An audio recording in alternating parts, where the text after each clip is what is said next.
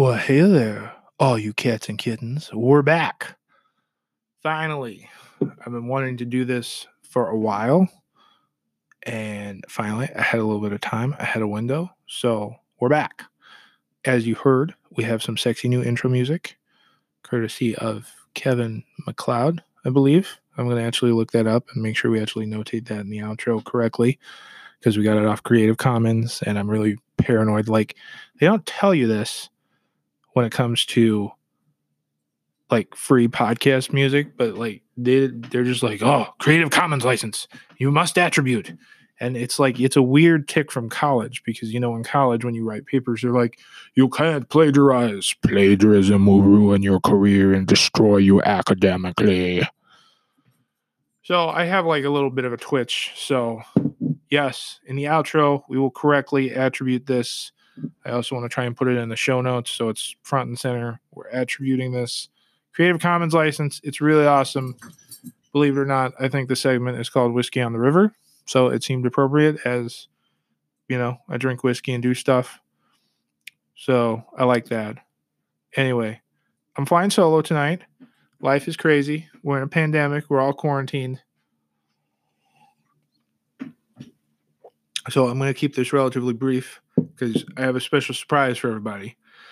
At some point, I want to try and get the dynamic duo back together and do shows with Allie occasionally, because I've been told repeatedly by many people that it's better when we do it together.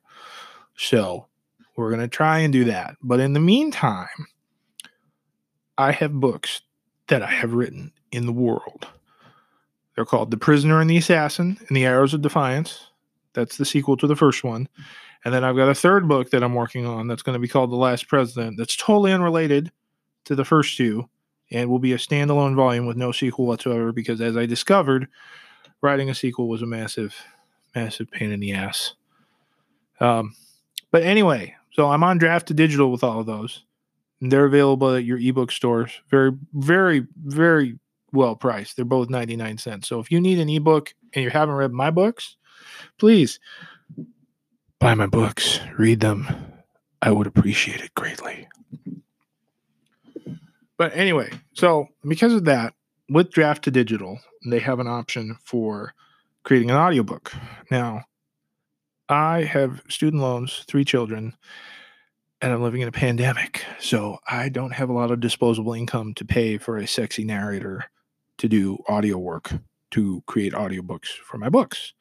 But I have this microphone, I have this platform, and I have a lot of short fiction kicking around. So I'm going to probably be dropping semi-regular episodes where I kill off a bottle of whiskey and give you all a short story to listen to. And then hopefully things will get back to normal and be less insane. And then hopefully Allie can join us and we can have other guests on the podcast and we can just have a thing, because it's fun. It's awesome. It's cool. I love doing this. I want to get good at it. I want to kind of do it on the regular. And we haven't been doing that because, life is crazy. But anyway, so that's the tentative plan for now. You can sort of, and I don't really know how the audio is on this. So I'm kind of like moving back and forth away from the microphone, which is probably a bad idea. So yeah. But anyway, tonight I have nursed Baby Blue from Balcones for as long as I can. And so tonight I am saying goodbye to this excellent Texas whiskey. It's made from roasted blue corn. If you are in Texas and you have not tried Balcones Baby Blue, go get some, because it's good shit. I enjoyed every sip of this. And if one good thing maybe comes out of this mess, maybe Iowa will reform its liquor laws and open things up a bit so we can get more goodies here, then I don't have to go to other states. So, yeah, that's what I'm killing off right now. Almost done. And then we'll have a little bridge and y'all can enjoy your short story. It's about 20 minutes, nothing too crazy. It's called The Picture, and guess what? I totally forgot I wrote it. I was literally putting some links on my new subreddit. By the way, if you're a Reddit user, I am now at r/LidCityBlues. Please come join my subreddit. Read my goodies. Doing a lot of fun stuff on Reddit these days, just to kind of get more writing content out there and kind of be part of that writing prompts community and sort of build some networking and some friends there, because it's I was kind of convinced by a coworker who was really into it at the time, and it's proven to be a lot of fun. So I'm doing all kinds of fun stuff on Reddit, and I was putting some short stories up there, and I found this short story called The Picture, and I'm like, what the hell is this? And I clicked on it, and I'm like, I forgot about this. I found a story that I had completely forgotten writing. So I was like, well, shoot, I'll give this a go. I'll give this a practice. And so, yeah, so I gave it a go. I gave my narration talents a trial. So I really hope you like it. It's my first time doing sort of any sort of formal audio narration, so hopefully it isn't too rough around the edges. Hopefully I can figure out this microphone, get all the levels right. Hopefully the audio is good. If it's not, I'm sorry. But I'm going to finish my baby blue and let you listen to that. So hopefully you will be hearing from us again in the not too distant future. In the meantime, to your health.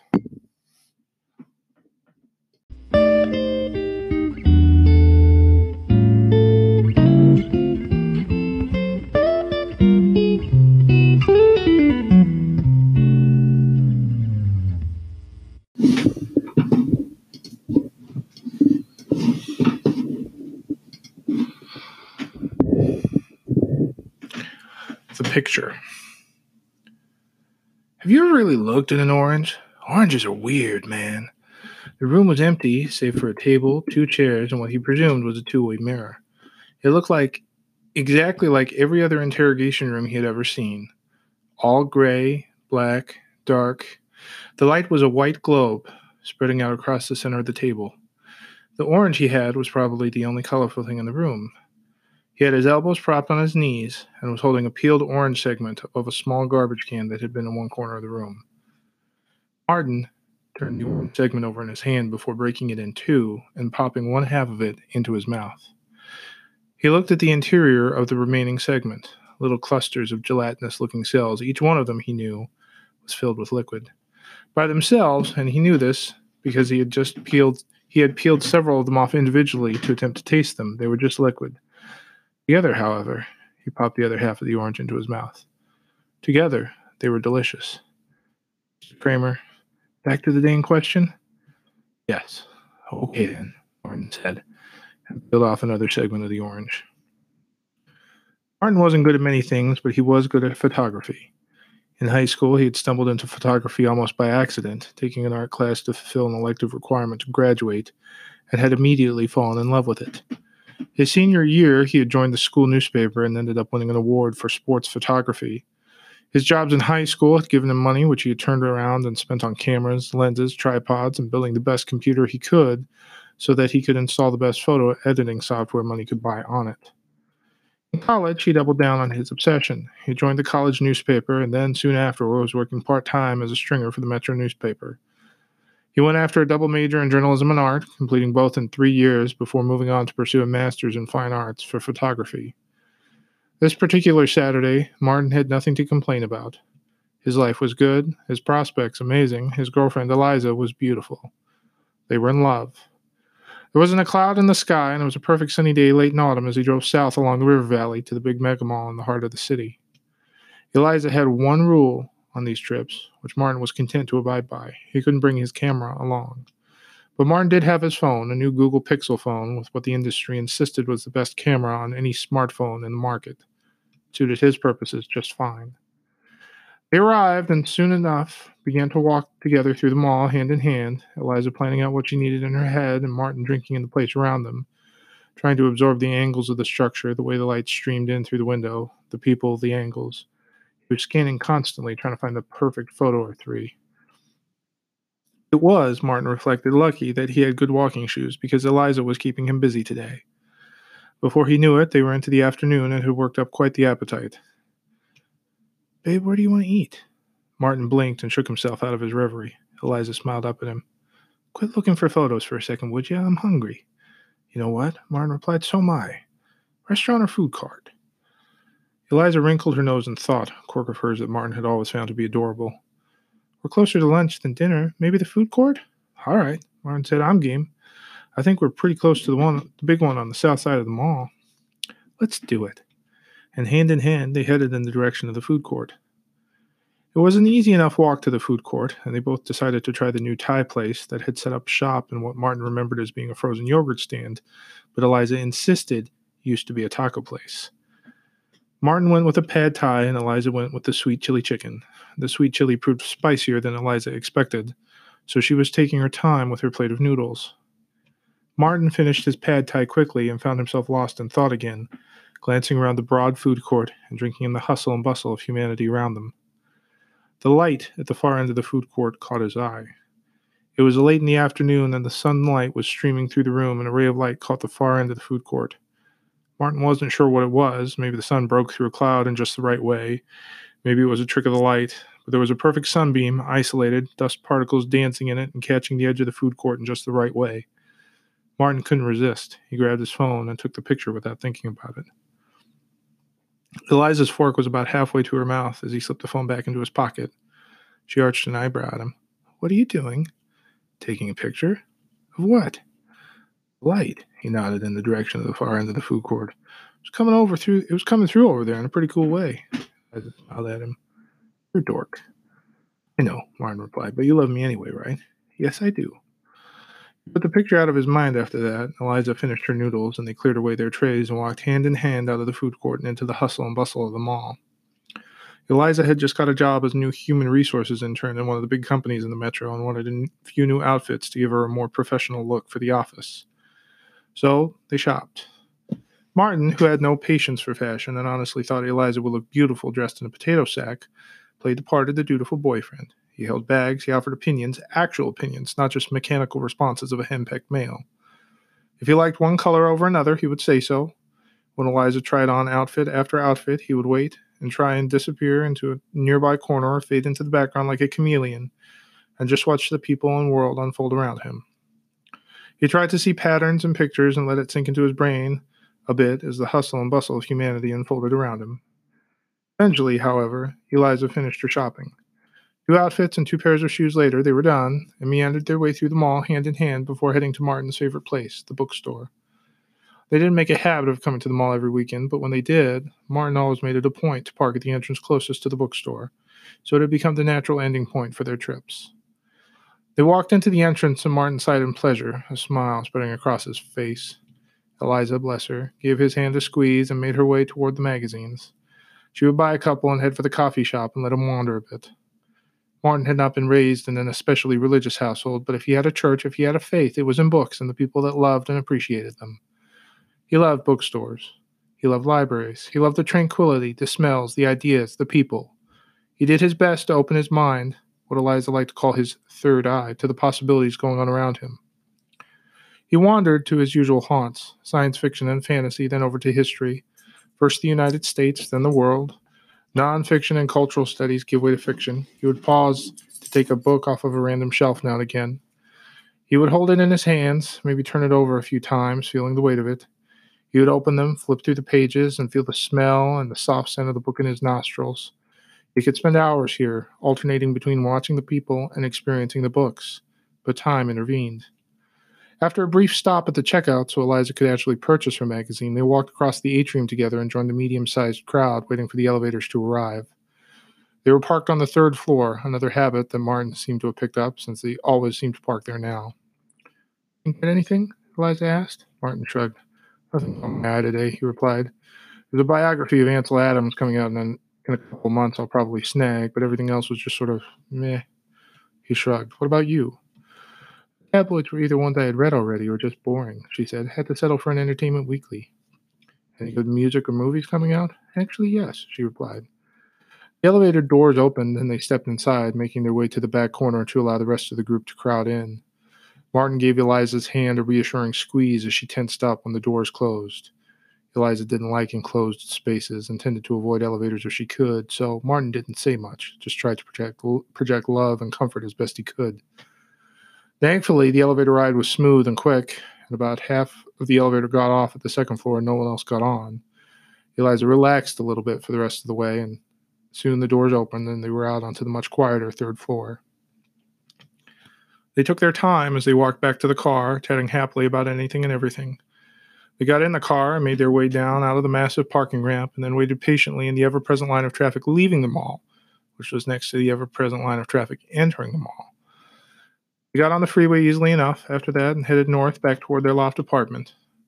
About 5 minutes into their drive, they saw one fire truck, then two, then three, then ambulances and police cars all heading south with the lights and sirens blaring, heading back in the direction of the mall. When they got home, they rushed inside, turned on the television, and saw why. The bomb had been placed in a garbage can in one of the food courts and had exploded just after they left, which was about 4:30 in the afternoon, heading into the dinner hour. Not, Martin thought, that there was a good time for a bomb to go off anywhere in that mall. The place was always busy, always crowded, and always full of people. There was a reason the local police department had a substation dedicated to the entire complex. Neither of them got much accomplished for the rest of the night. First it was their parents. "Yes, Mom," Eliza said. "We're fine. We're absolutely fine. Not a scratch on us." She rolled her eyes and got up from the couch and walked into the kitchen. "Seriously, Mom, we're fine." Then Martin's phone rang. "Hi, Dad," he said. "You're okay?" "Yeah," Martin replied. "We were nowhere near the place when it went off." "Good," his dad replied. Martin grabbed the remote and lowered the volume on the television. "This is awful," Martin said. "How's Mom taking it?" "She's, baking. Bread, I think."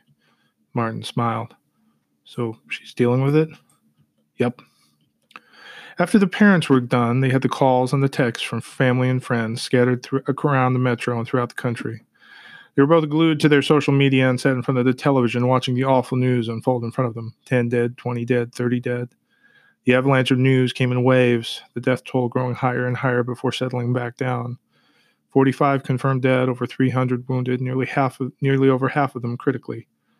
Neither Eliza nor Martin left the couch for the rest of that evening, and eventually both of them fell asleep there and slept soundly until Martin awoke with a start. He checked his phone. 2 a.m. The television was still on, its glow illuminating the living room. Eliza was asleep next to him, curled up at the end of the couch, her feet on his lap. Martin gently moved her feet off his lap and slid off the couch, being careful not to wake her. He stood up and, looking down at her, considered waking her for a moment, but decided against it. Eliza was hard to wake and looked like she was in a deep, deep sleep. He picked up the blanket they had draped over the back of the couch, and gently and with great care he covered her up with the blanket. He leaned down, gave her a kiss on the forehead, then he straightened back up, turned off the television, and went back to their bedroom and to bed. It wasn't until about mid-morning that Martin finally got upstairs to take stock of the photographs he had managed to snap from the day before. Eliza had, after some persuasion on her part, sacrificed a large walk-in closet in their guest bedroom, and Martin had converted it into a studio of sorts. It wasn't a dark room, that Martin dreamed about, but it was enough for a small desk and a computer. He plugged his phone in and then sat down and watched as his photo program opened up and captured all the photos he had taken on the day before and began to transfer them onto the computer. Once that was done, he clicked on the first one and began to cycle through them. There were 213, so Martin didn't dilly-dally. Keep, keep, delete, delete, delete, keep, delete, delete, delete, keep. Wait, what was that? He clicked back. It was a picture he had taken at lunch in the food court. The light at the far end of the court was amazing, perfect. Sunlight streaming in and forming a perfect beam. It was exactly what he had been aiming at. But what was that? More to the point, who was that? He zoomed in. There. The man was wearing a simple black jacket, shaved head, dead-looking blue eyes, staring right at the camera while his hands... Martin felt a chill run through his entire body. He was pushing something into the garbage can. What it was wasn't exactly clear, but it could potentially be a bomb. Martin felt very calm. He didn't jump up, he didn't shout, he didn't run downstairs. He pushed back from the desk, stood up, and very calmly walked back downstairs to find Eliza. It had to be a coincidence. It couldn't possibly be related. Hey, honey, he called once he reached the bottom of the stairs. In here, Eliza called from the kitchen. Martin stepped into the kitchen. I was just making coffee, she said. Do you want some? Sure, Martin replied. He took a deep breath, unsure how to frame the question.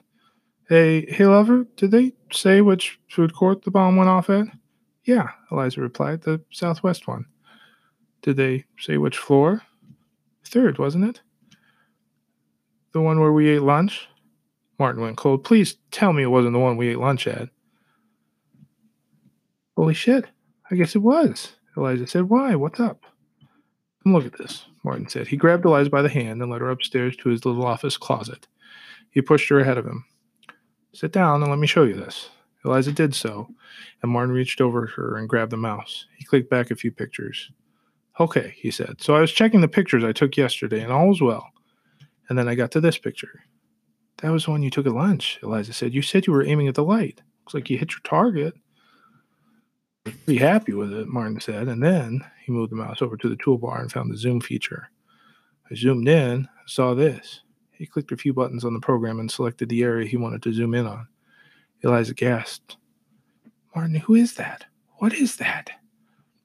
I don't know, he replied. What is he doing? Is that... I don't know. What the hell do we do? What do you think we should do? Eliza leaned back in the chair, lost in thought for a moment. No one's claimed responsibility yet. At least that's what the news said this morning. No one's claimed responsibility publicly, you mean, Martin said. They have to have some idea of who's behind this by now. They don't, Eliza said. Makes no sense. Every level of law enforcement in the country is going to be involved in this investigation, and the place is littered with cameras. They have to know something. No way this dude gets out of there without at least one camera catching him. But what if? Martin sighed. I'm going to the police station, aren't I? Yeah, Eliza said. You're probably right. It's probably nothing. But on the off chance it's not, I won't toss and turn at night thinking about it. Yeah, Eliza replied. All right, Martin said. Let me print it out and I'll go. It was about a 20-minute drive to their local police station, which gave Martin plenty of time to think about what he was going to say. He didn't want to come across like a crazy person because, let's face it, he was pretty much Mr. Random coming in off the street with what could be a crucial piece of evidence in a major terrorist attack. There weren't many ways to put that wouldn't make him sound crazy. Maybe he should be direct about it. After all, he hadn't done anything wrong. He had been eating lunch with his girlfriend and taken a picture. He hadn't broken any laws. He hadn't done anything wrong. He just had a picture. Well, technically he had two pictures that he just needed to show to someone in charge. Hell, not even someone in charge, just someone. Anyone, just to make sure somebody knew. How was it his fault that a couple of hours after he and Eliza had left the place, someone had bombed the very food court they had eaten their lunch at? He couldn't be blamed for that, could he? No, he thought to himself. Eliza was right. It probably wouldn't matter, but you never know. Martin nodded to himself in satisfaction. That was probably the best way to approach this. He glanced over at his GPS. He was a couple of blocks away now, and he hoped that he was going to be able to find a parking space. But as it turned out, there was a small parking ramp. He turned into the ramp and started looking for a space. The place was busy. He ended up parking on the roof and made his way to the elevators and headed down to the skyway level, second level, where, with some difficulty because it was not well signposted, he found the skywalk that led across to the main precinct. The police department proper was located on the second floor. People had to enter into the main lobby from street level, go through a security checkpoint, and then up the stairs to the main waiting area. Skyway, however, there was nothing so fancy. Just a metal detector and a bored-looking police officer sitting on a stool. The police officer stood as he approached and handed him a plastic bin. Metal goes in here, phone too, that envelope you've got as well. Martin took the bin, emptied his pockets, and placed their contents in the manila envelope he had slipped the two photos into the bin, before handing it back to the officer, who in turn waved him through. The metal detector stayed silent, so apparently satisfied, the officer handed him the bin. There's your stuff, he grunted. Main lobby's that way. He waved a hand in the general direction of the lobby. Thank you. Martin made his way down the short hallway and joined the line for the main desk. It was a short line, so soon enough. Next, please. Hi. The woman behind the front desk looked tired. She was wearing a pale blue uniform that indicated she was a community service officer, which Martin guessed meant she wasn't a police officer, but he wasn't sure what the difference was. What can we do for you today? I have some information regarding the attack yesterday. You and every other person in the entire metro area, she replied in a resigned tone. Well, Martin said, it might be easier for me to show you. He placed the manila envelope he had tucked under his arm on the desk. He opened up the envelope and pulled out the first picture. My girlfriend and I went shopping yesterday and ate lunch at the food court where the bomb went off. Okay, the officer replied. So you picked a good time to have lunch? Yeah, so I took this picture. He handed the first photo to the officer. Very nice, she said, looking at it. You a photographer? Actually, I am, Martin said, and normally I would develop this and forget about it, but I was running it through my photo editing software when I noticed this. He handed her the second photo. Whoa. Yeah. The officer handed the picture back to him. Go ahead and take a seat, she said. I'll send a detective down to talk to you. Martin nodded and headed over to the waiting area and sat down in a chair and began to wait. He was surprised to realize that he was nervous. Looks like he might have stumbled into something after all. I mean, they wouldn't send a detective out to talk to him over nothing, right? It had to mean something. It had to. Happily, he didn't have to wait long. Mr. Kramer? Martin glanced up and saw a stocky man dressed in a jacket and tie.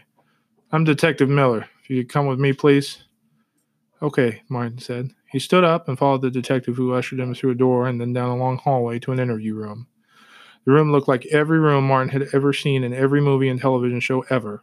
Simple table, single light, 2 chairs, big mirror at one end that Martin knew was a two-way mirror.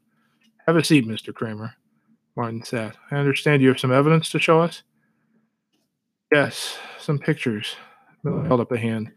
Before we get started, I should advise you it's standard procedure for us to let you know that you're not being detained at this time. We've got some questions for you, but you're free to leave at any time. Wait, Martin said, do I need a lawyer? If you want one, you can get one, but you're not being detained at this time. Martin thought about it for a moment. If he was being really smart about this, he would get a lawyer. It was going to be easier if he got it all over with. Well, I've got 2 pictures and nothing to hide, so I'll stay. Awesome, Detective Miller said. Can I send someone to get you something? Water? Coffee? Martin thought for a moment. You got any oranges kicking around here? Oh, probably, Detective Miller said. He glanced at the mirror. Can we get Mr. Kramer an orange? Came around the table and sat down opposite Martin. Now, he said, why don't you start at the beginning?